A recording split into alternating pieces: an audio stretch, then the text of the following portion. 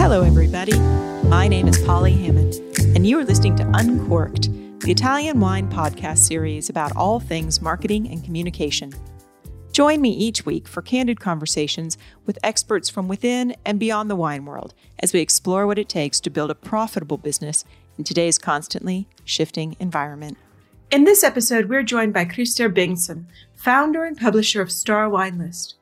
With a strategy focused on long-term sustainable growth, Krister and his team eschewed the move fast and break things, a startup approach, in favor of consistent value, measured launches, and relationship building. We're here to talk about how this direction carried them through a pandemic, despite being all about wine lists, how his background in journalism paved the way for good content, and how Star Wine List has carved a unique niche in the world of wine writing. Let's get into it.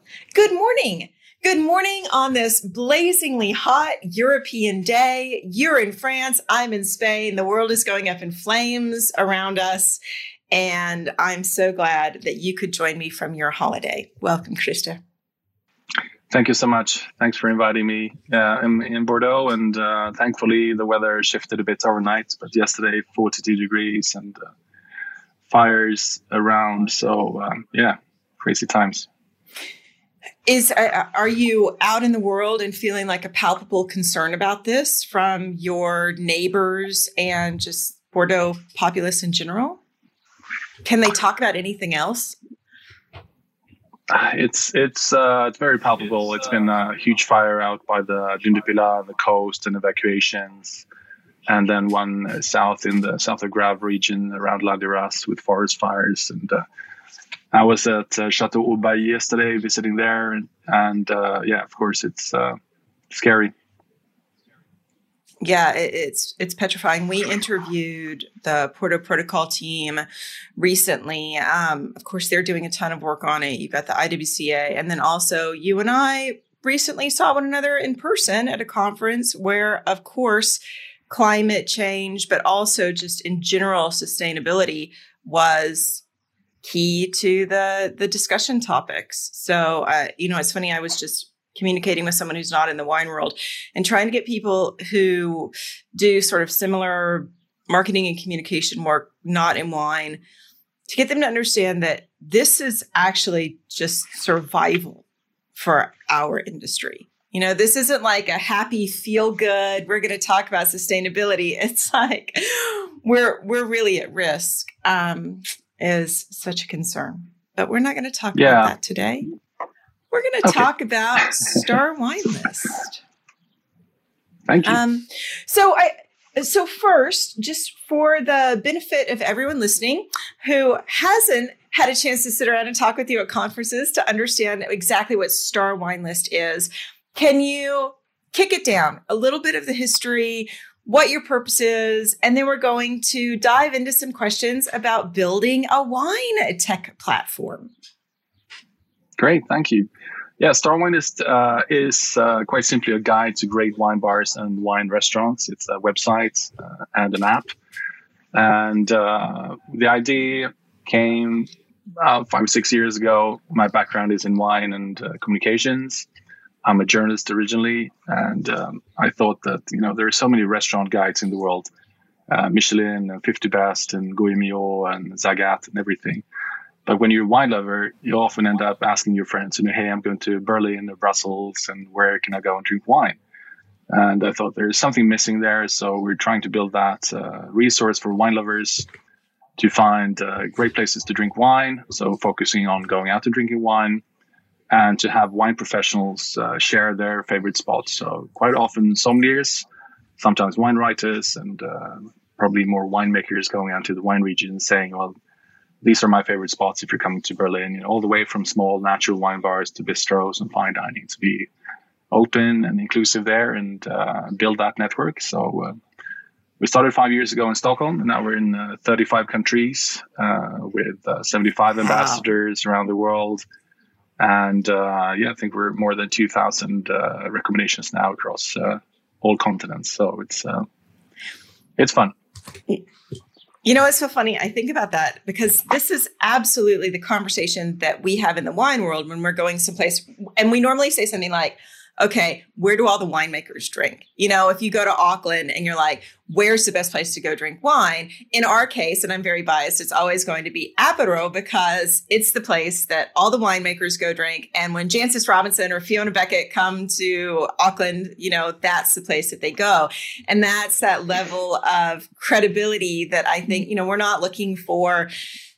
I don't want to say like your everyday fabulous wine list, but we're actually looking for the in-depth fabulous wine list. I've done the same thing here in Barcelona. Where do all the winemakers go drink? So you mentioned 5 years ago, you got started with this.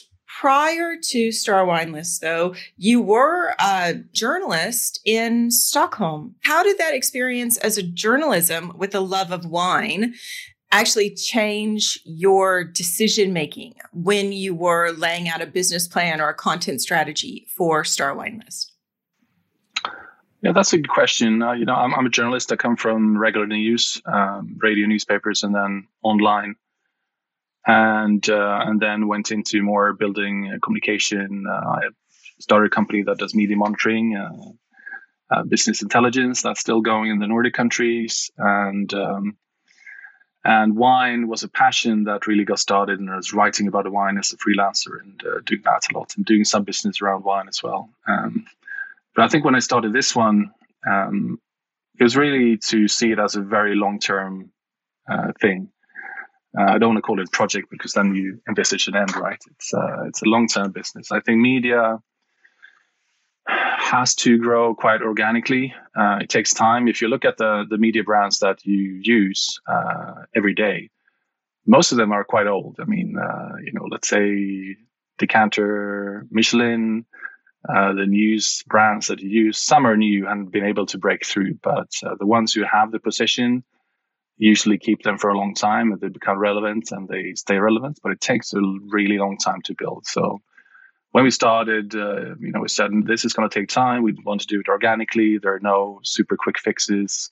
We want to move fast in terms of building a global network, but it's going to take like 10 years to build something good, we thought. And now we're 5 years into it. And we're happy, but we're still, just getting started. And I think the very long-term perspective is needed in media, which maybe doesn't rhyme all the time with like the tech startup-y world out there with the quick, rounds of financing and blowing huge amounts of money, which was popular until a few months ago.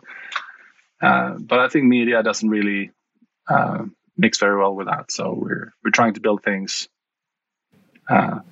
step by step.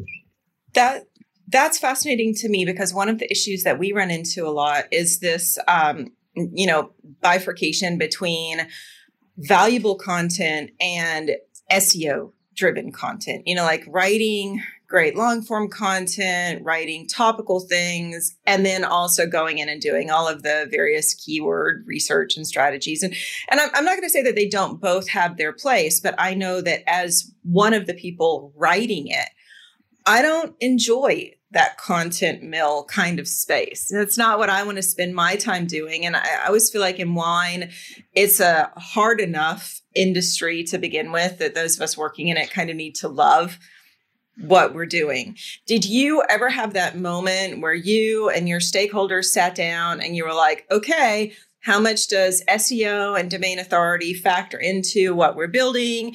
And we need to even carve off a portion of our work for that sort of SEO search engine driven content? That's a great question. We have had discussions, structuring the website from the start. We started as a website and then built the app. Of course, we thought about how to do that in a sensible way.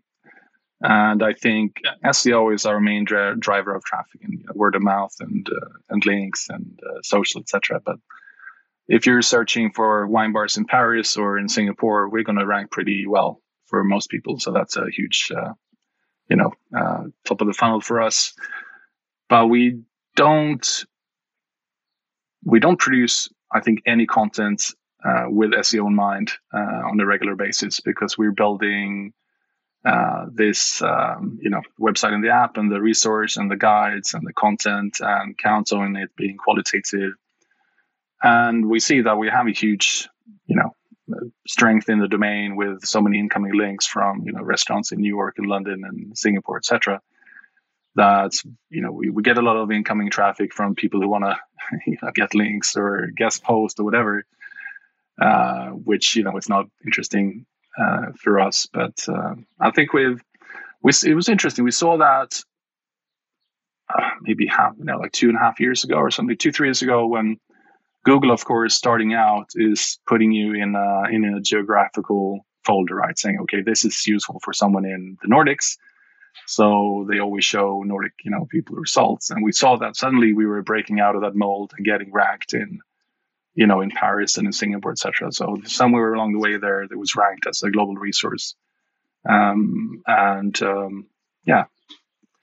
But sometimes I think we should consider the SEO angles more. But we're not doing very much, to be honest. No. Please, this is not judgment. It's more just curiosity for me, and I get asked about it all the time. And it's good to see. I mean, obviously, that you have a long-term plan is a factor in those decisions, which I actually love, because I have looked at not just the startup space, but even just the internet in general as being unfortunately deceptive or misrepresentative to how hard or easy it is to build a brand. People are like, oh, I can go and I can buy a domain name and I can throw up a Squarespace site. And the next thing you know, I'm going to be making millions of dollars. And that's just so not equal to what it takes to build an online business. So the fact that you do have this long-term plan is one of the things that I want to talk about. So you started 5 years ago, and smack dab in the middle of that, we get hit by a pandemic. So you're a wine list provider. How did you transition? How are you seeing that go back? I don't want to get too much in the weeds on COVID, because I know it's terrible for all of us, but I'd love to know the journey that led you to where you are today. When we started, that was 2017, went live. The economy had been growing for 8 years from the bust, right? So we knew that there was going to come a recession, and you have to be reasonable, and you need to be able to build through that. You don't know when it's going to be. You certainly didn't think it's going to be a pandemic. But we've been building it very, bootstrapped way, and organic, and keeping costs under control. And, you have to, because otherwise you just burn a ton of money, right, building things.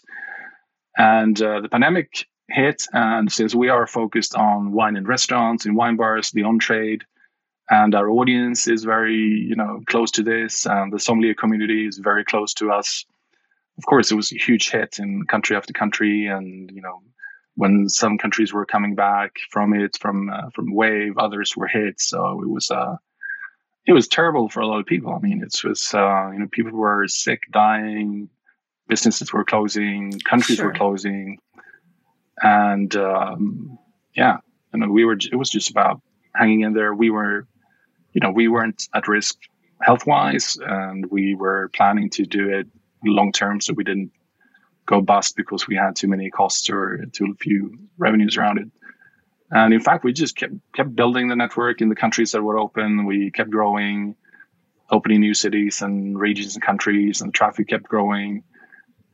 So we were very lucky in coming out of it, fine. So you didn't have a drastic change of direction. There was no pivot, okay. It was just slow and steady. We're going to stay safe. We're going to work our way through this, right?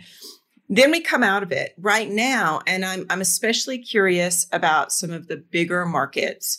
What are you seeing in terms of adoption of your platform as a marketing arm for hospitality? Because hospitality has been so hard hit. Are people just completely grasping for ways to get their name out there, or are they pulling back still? Yeah, I can perhaps take a moment to explain the business.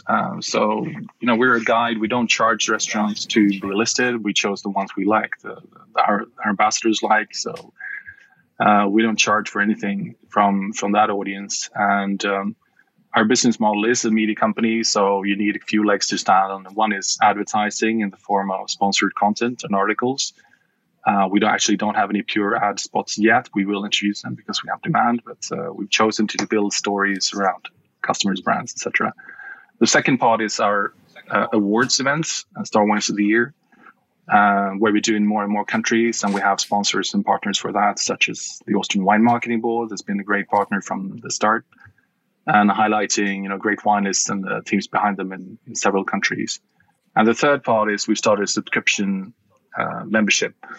And the thing that you get there, which is not in the free versions, is that you can actually search for a wine and see where it's listed.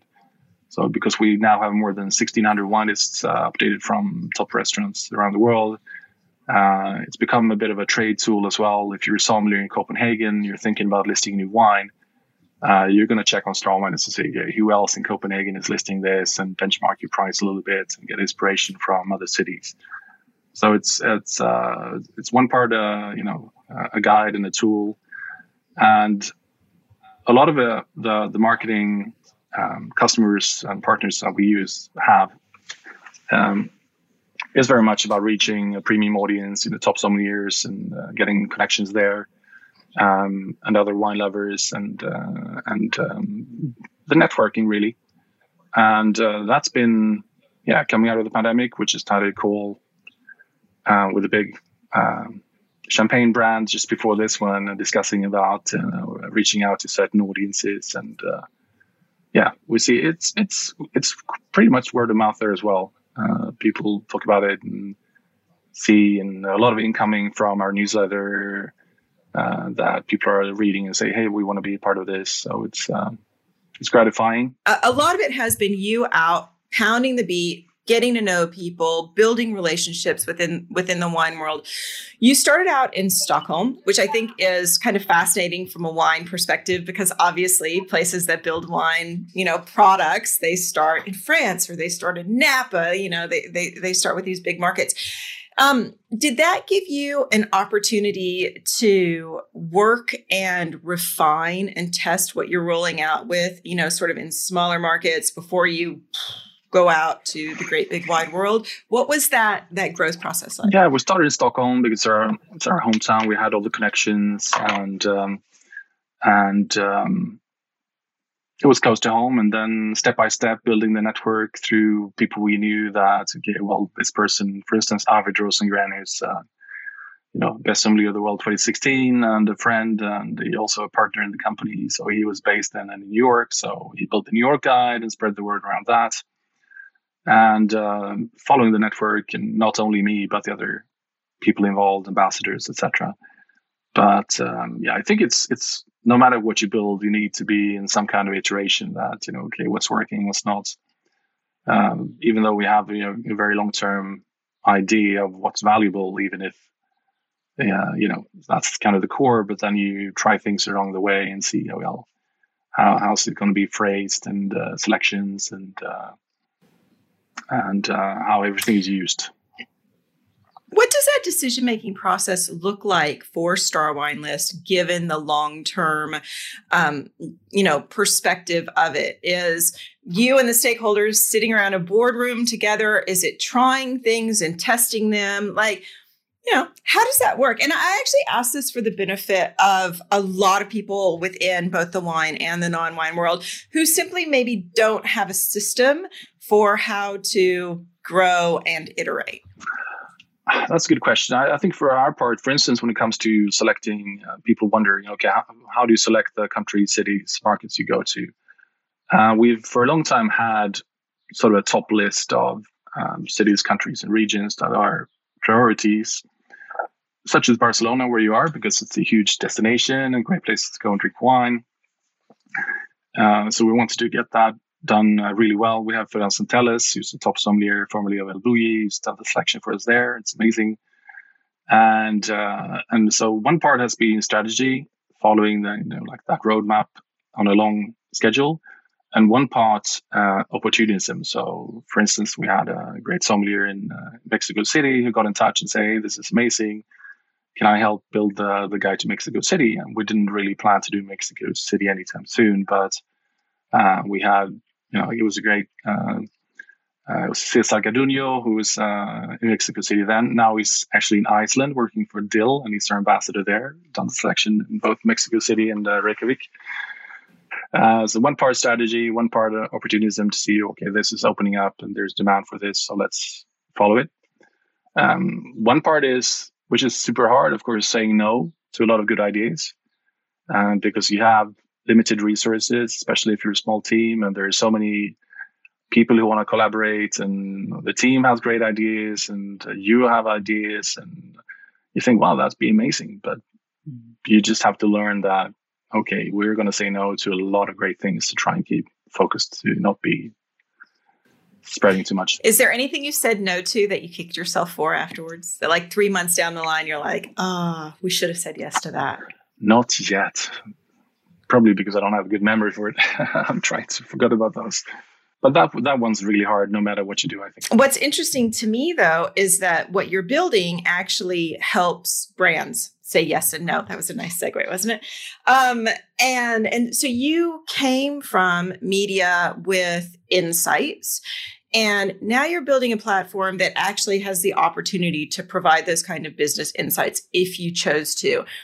Is that sort of data reporting on the roadmap for Star Wine List? It's not a priority. We get that question. We've had that question a lot in the years. So, well, you can build this and that, and you can manage the system. You create wine list apps for restaurants, and you can get tied into the point of sale system, and you can have an amazing data platform, etc. But I've always declined those ideas because I don't want to be a SaaS company for data. That's not my dream, right? We want to build a great guide for wine lovers, both amateurs and professionals, and be a platform in the wine world, but not go deep into the platform data SaaS tech part of the world. So we're touching upon it. We're using some of it, and probably going to use it more for insights, as you mentioned. But right now, it's more of a qualitative path. Interesting, because I'm thinking for myself, right, how I would use that. Like, there's so many questions that as a marketing agency, I'd be saying, ooh, what can we learn from this? And how do we actually have to track it if that's not something that you guys are doing? We've done reports for instance, for champagne brands, which are their market shares in wine list in Sweden, etc. More on one-off projects. And I think your question is a relevant one. I'm sure we're going to do more of that, following demand a bit more of it, and so we're not, going deep on the tech data end for in itself. I want to go back into your career as a journalist. Have you continued to sort of watch the progression of wine writing in the past, say 5 to 7, 10 years? Yeah, I think it's impossible to switch off. I mean, I consume news on unhealthy volumes, right, in all kinds from all sources, and subscribe to a crazy amount of news media. And it's just impossible to turn off and thinking about how that's been worked in newsrooms. When it comes to wine writing, yeah, I think, of course, it's become so much focused on the social and influencer content. And I think it's interesting to see all the development that's been there with, different waves of interest in it and critique against it. It's just interesting to follow. So when you're looking for the ambassadors or the wine writers, I guess this does tie into exactly what you're building. What is the criteria that you are applying to find the right people? Or is it just that you like them and you like working with them? That's a good question. I mean, what we want to find in a new city or country is someone who's very well acquainted with all the great places to go drink wine. So it's someone who goes out to wine bars and restaurants. It's not just someone who studies for, MW and never goes out of the room, from the perfect at wine and books, but not the restaurant world. And and it's someone who's respected and has credibility. It's great if they also can write well, but it's not super mandatory. If you're a sommelier, we can work on the edits. And and if they also have a following and social, that's a bonus. It's not super important. Quality, integrity, and be able to be part of the team and add to it. That's the core. What about the criteria around, say, voice of education versus entertainment? Because heaven knows we talk about this all the time in wine. What is our purpose? How do we onboard people? How do we make them love us? Is it through filling their heads with more knowledge, or is it through giving them an entertaining moment? Is that a decision that you make? Is it part of a style guide, or is it on a contributor case-by-case basis? How does that work? Yeah, I think we're perhaps without even deciding it, we're more on the entertainment part. It's if you want to find a great place to go drink wine in Barcelona, we're going to tell you these are nice places, and for every place, what kind of place is it? Why do we love it? And what's the wine program like? Those are the three core questions we answer. And we interview the ambassadors when we launch a new city about their career and their story, and what's the development in their country and city. And I think that's especially interesting, in countries and cities that are a bit off the international beaten track. So we love doing that for, Bangkok and, Warsaw and Dublin that we just launched, and to hear what's happening there. And it's, to be not as Eurocentric or Anglo-centric in the world of wine, to hear other people's stories. If you're a female sommelier in Bangkok, what's that like? So that's actually that leads to a great question. How are you handling things like multilingual content? Is that on a roadmap? Is there interest in it? English is the main language, and you'll have to excuse us because I'm Swedish, so it's my second language, and their editor is also that. So if you see an error, please send us an email and we'll fix it. We also have content in Swedish because it's our first market, and some in French as well, just to test it out. So we actually have, Paris Wine Guide in French. So I think that's enough for now. We've been thinking about it for other countries, but I think English makes sense to, give accessibility for it. One thing that's been interesting has been to learn more about the German-speaking wine world when we launched in Germany, Austria, and Switzerland, because it's quite a coherent and very cohesive community. I mean, there's a huge wine media and communities around winemakers and sommeliers and everybody in these countries, but it's all in German. So if you don't know German, you don't really know that much. And that's one thing that's been interesting, to get to know the people and tell the stories and show what's happening in English so that the rest of us can see what's going on. You and I are of an age, when, I don't know about you, but I was forced to learn to diagram sentences, I had to actually write properly. I talked to a lot of my friends who are writers and editors, and they're in the same space. And sometimes we just look at the world around us, even as communicators, and we're like, please write coherently, have a good structure, you take us on a path, just privately, is this the kind of thing that you sit back and you look at lifestyle writing and you're like, oh my God, what's happened? I've not that much, to be honest. Or are we archaic? Yeah, I think, well, to be honest, I think there's more problems with stories that are, too generic and too formulaic in the old, what's called, classical styles. And the story is simply not interesting enough. If what's the surprise there?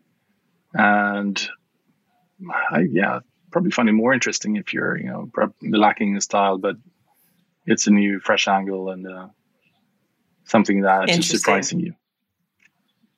And surely you see this where you are having to do research for the purpose of some copy, and you're like, oh my God, this particular brand story is just so boringly traditional. Do you reach out to them? What do you do in that? Do you say, hey, we're featuring you, we're telling your story, can you help us out? How can we just liven this up a little bit? Because we hear this all the time, right? From wine reviewers and wine writers that were like, oh my God, it's another Hands with Grapes picture. Yeah. Well, when we tell the stories of brands and partners, we definitely start from scratch. And we tell them that, well, please send us your marketing material, but we're not going to use any of it because it's probably been going through too many, committees, and it's just not. That's the stuff that people filter out immediately when you see it.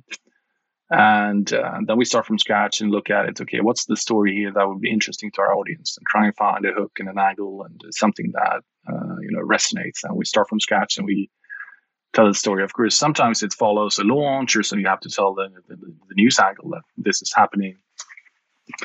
But there's usually other stories to be told that give a bit of spice and edge. And do you ever get any pushback? Yeah, it happens, especially with interviews. You've done an interview and maybe the winemaker or some person has said something really interesting, probably said too much. And that's the stuff you want to keep. And that's usually what someone wants to take away because, it was, perhaps a bit too edgy or giving away something or criticizing someone else, giving me a contrast. So it happens. But generally, not much. Usually, smart marketers are happy to, get different angles and stories told and move out of the box as well. Because, because marketers are, well, to be honest, they're probably a bit tired of seeing the old material as well, right? It's just too bland, usually. Any interest in moving beyond the written word as content? Would you be looking at video production, YouTube, something even along the lines of what 67 Pall Mall is doing with 67 Pall Mall TV? Is that on the roadmap? Not right now, and that's also a bit to the focus discussion. So we have, 3 focus areas. One is building the guide to cover the world. And the second part is building the events and the awards, Star Wines of the Year, to more and more countries. So we're going to South Africa in October. It's going to be very exciting with cooperation with the Sommelier Association there. How many of those do you do per year? So we do them nationally. So for the last international tour, we did in 7 countries: Australia, Austria, UK, and the Nordics. And then we had an international final in London in June, where teams from all over came in, and we pit the wine list against each other. And we have an international sommelier panel, so the jury is very respected, and it's become a format and event itself that's been really appreciated. And we have partners for presenting the best Austrian wine list or best sparkling wine list. For instance, we had Night Timber for the international final. And it's just a great networking opportunity and getting sommeliers and people together in the room and having your wine list seen and evaluated by, Pascal Lepelletier and Arvid Rosengren and Raj Parr, etc. That's just a huge thing for the teams. And it's, we've been very lucky in that. So that's the second part we're building. And the third part is the premium membership subscription. That's putting more things into that and building that out. So for right now, no podcasts or video, just to keep focused on like the web and the app. Are all of your team members, ambassadors, are they all certified somms? Because this is an interesting dynamic that we see that's probably more generational than anything else, is that we've got people who are fabulous sommeliers, but weren't a part of a formal education, master somm certification. I think we haven't really looked at it. A lot of them are, but we don't really look into it that much. So it's not a conscious choice. No, it's not. And, actually, I think most are have certificates of training of some kind. And I'm the black sheep because I'm a journalist. I'm not the sommelier. So I'm the only one who's not qualified to work. It keeps you honest. Sometimes, the staffing issues are so hard that sometimes, even I get a question, hey, can you do a shift? And I'm like, no, I'm not a sommelier. You're like, come on, I'll do it. Let's go. We'll see how it works. My only background in restaurants is as a dishwasher. So I tell them, if you need help there, I could give you a hand, but not the front of house. I want to ask for all of that knowledge, or as much as you're willing to share, about what makes a great wine list. What have you learned in 5 years about the markers for an absolutely rockin' wine list? Oh, that's the $1 million question. I know. And I can always speak for myself. We get different thoughts from the different jury members, etc. But what I like to see when I see a list, personally, it's that there are wines that I recognize. They're like markers of great wines. So I think this is qualitative. And if you're in a wine producing country, you should be your local wines, right? And great wines from the country, which is not always obvious. And but also a lot of wines that I don't know that there are. So you can learn that it's not just the famous brands from all over and back vintages and verticals of this and that. So it becomes an opportunity to really, feel comfortable with a few choices if you want that. But also explore and learn, discuss with the team and say, hey, what's this? Or if you're in a wine country, that, what are these things and what's the thing to try? I love older wines, mature wines in general. So if there are a few older vintages, I'm very happy. And of course, if you have some good value as well, that's a bonus. Are there just no-nos? Are there things that you're like, can all of you please stop doing blank? Whether it's like you get these wine lists that are like tomes and you just get there. And as a consumer, even someone who works in the wine industry, for me, that's probably the one that I'm like, please just stop. Are there the things that you would say, please just stop? Well, I think you can have that. But what we do when we list a restaurant or a wine bar, we ask them to share some photos and, show the team, etc. But also ask for the wine list. If it's not on the website, we ask, do you share the wine list? And it's a bit of a culture thing. If you're in like Northern Europe, US, UK, it's standard, right, to share the wine list. Whereas, say, the more south you go in Europe, the less standard it is. It's France, it's rare. Yeah. I don't like why. I understand if it's trouble keeping it updated, but people know that not everything can be updated all the time, right? So. And when we show the wine list on Store Wine List, you actually have a date stamp saying, well, this was updated, May 11th. So that things may have changed. So I think if you have a large wine list, share it with us or on your website so people can browse ahead. If you're a wine lover, you love checking the wine list before. So you don't spend 30 minutes reading it while your guest is getting bored and, you're killing the ambience. Is it the kind of thing that when you are assessing and when your ambassadors, when your writers are assessing it, it's not just the wine list. It's that, the service is great. The hospitality is there. It's warm. It's inviting. Absolutely. I mean, for the wine list awards, it's the wine list that counts. But for the being listed on Star Wine List as a recommendation, then the wine list is just one part of it. So you can have, a small wine bar with just a few wines written on the wall and you still love it. Like we have Cab Septime in Paris listed and they don't have a wine list. And then you have bistros and fine dining. And service is a huge part. It's difficult now, especially after the pandemic with the staffing shortage. So some places you love, if you come in on a night when none of the regular staff are there and you have some new and it's not a great, you're like thinking, well, this was not great, but we're trying, we're a bit given the benefits of the doubt there, especially after the pandemic, that maybe, it's hard to get. Yeah. And I think that's a good lesson. I'm glad that you said that. I think that's a good lesson is that all of us as patrons do need to be a little bit more lenient and a little bit more forgiving in our judgments around what it's taking to keep our favorite hospo spaces open. Yeah. Because it's been hard for all of them. And I'm so glad that you said that. I'm glad that we're able to bring that up. You have to be a good guest. I mean, if you're, especially now after the pandemic, everybody's so happy to travel and to go out in restaurants, etc. We used to take all of that for granted, and now you realize how important it was. But don't spoil it by being a dick when you go as a guest and demand things and they're understaffed and stuff like that. Be nice. So to bookend our conversation,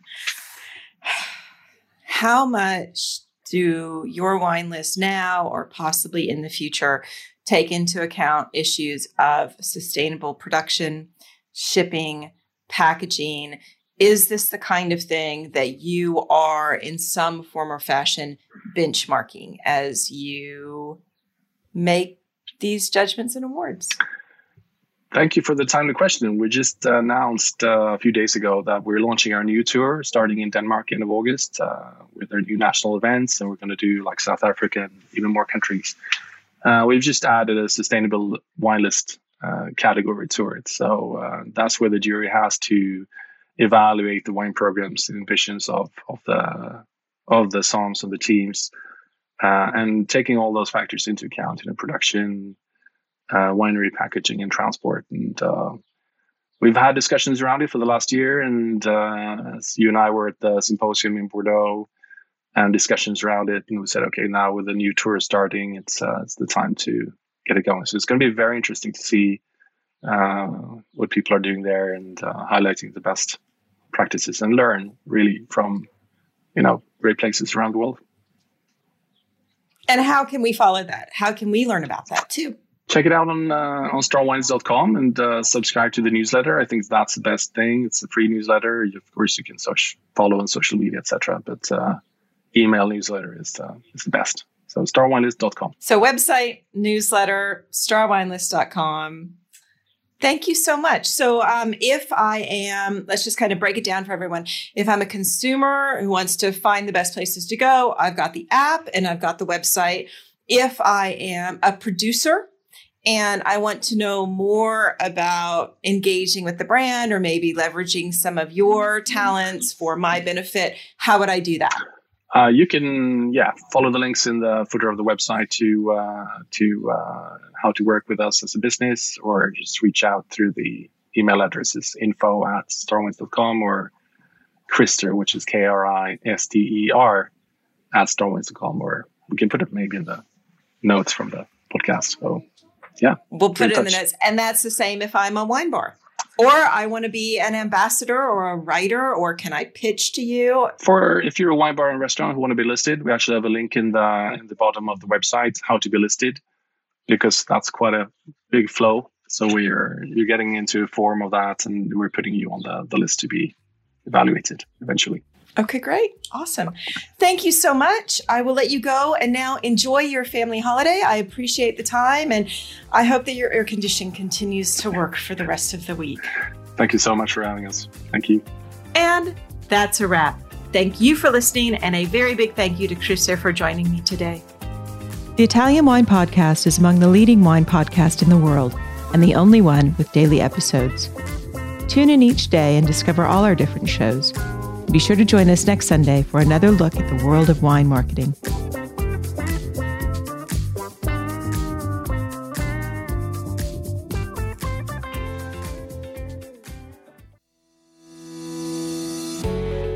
Hi guys, I'm Joy Livingston and I am the producer of the Italian Wine Podcast. Thank you for listening. We are the only wine podcast that has been doing a daily show since the pandemic began. This is a labor of love and we are committed to bringing you free content every day. Of course, this takes time and effort, not to mention the cost of equipment, production, and editing. We would be grateful for your donations, suggestions, requests, and ideas. For more information on how to get in touch, go to italianwinepodcast.com.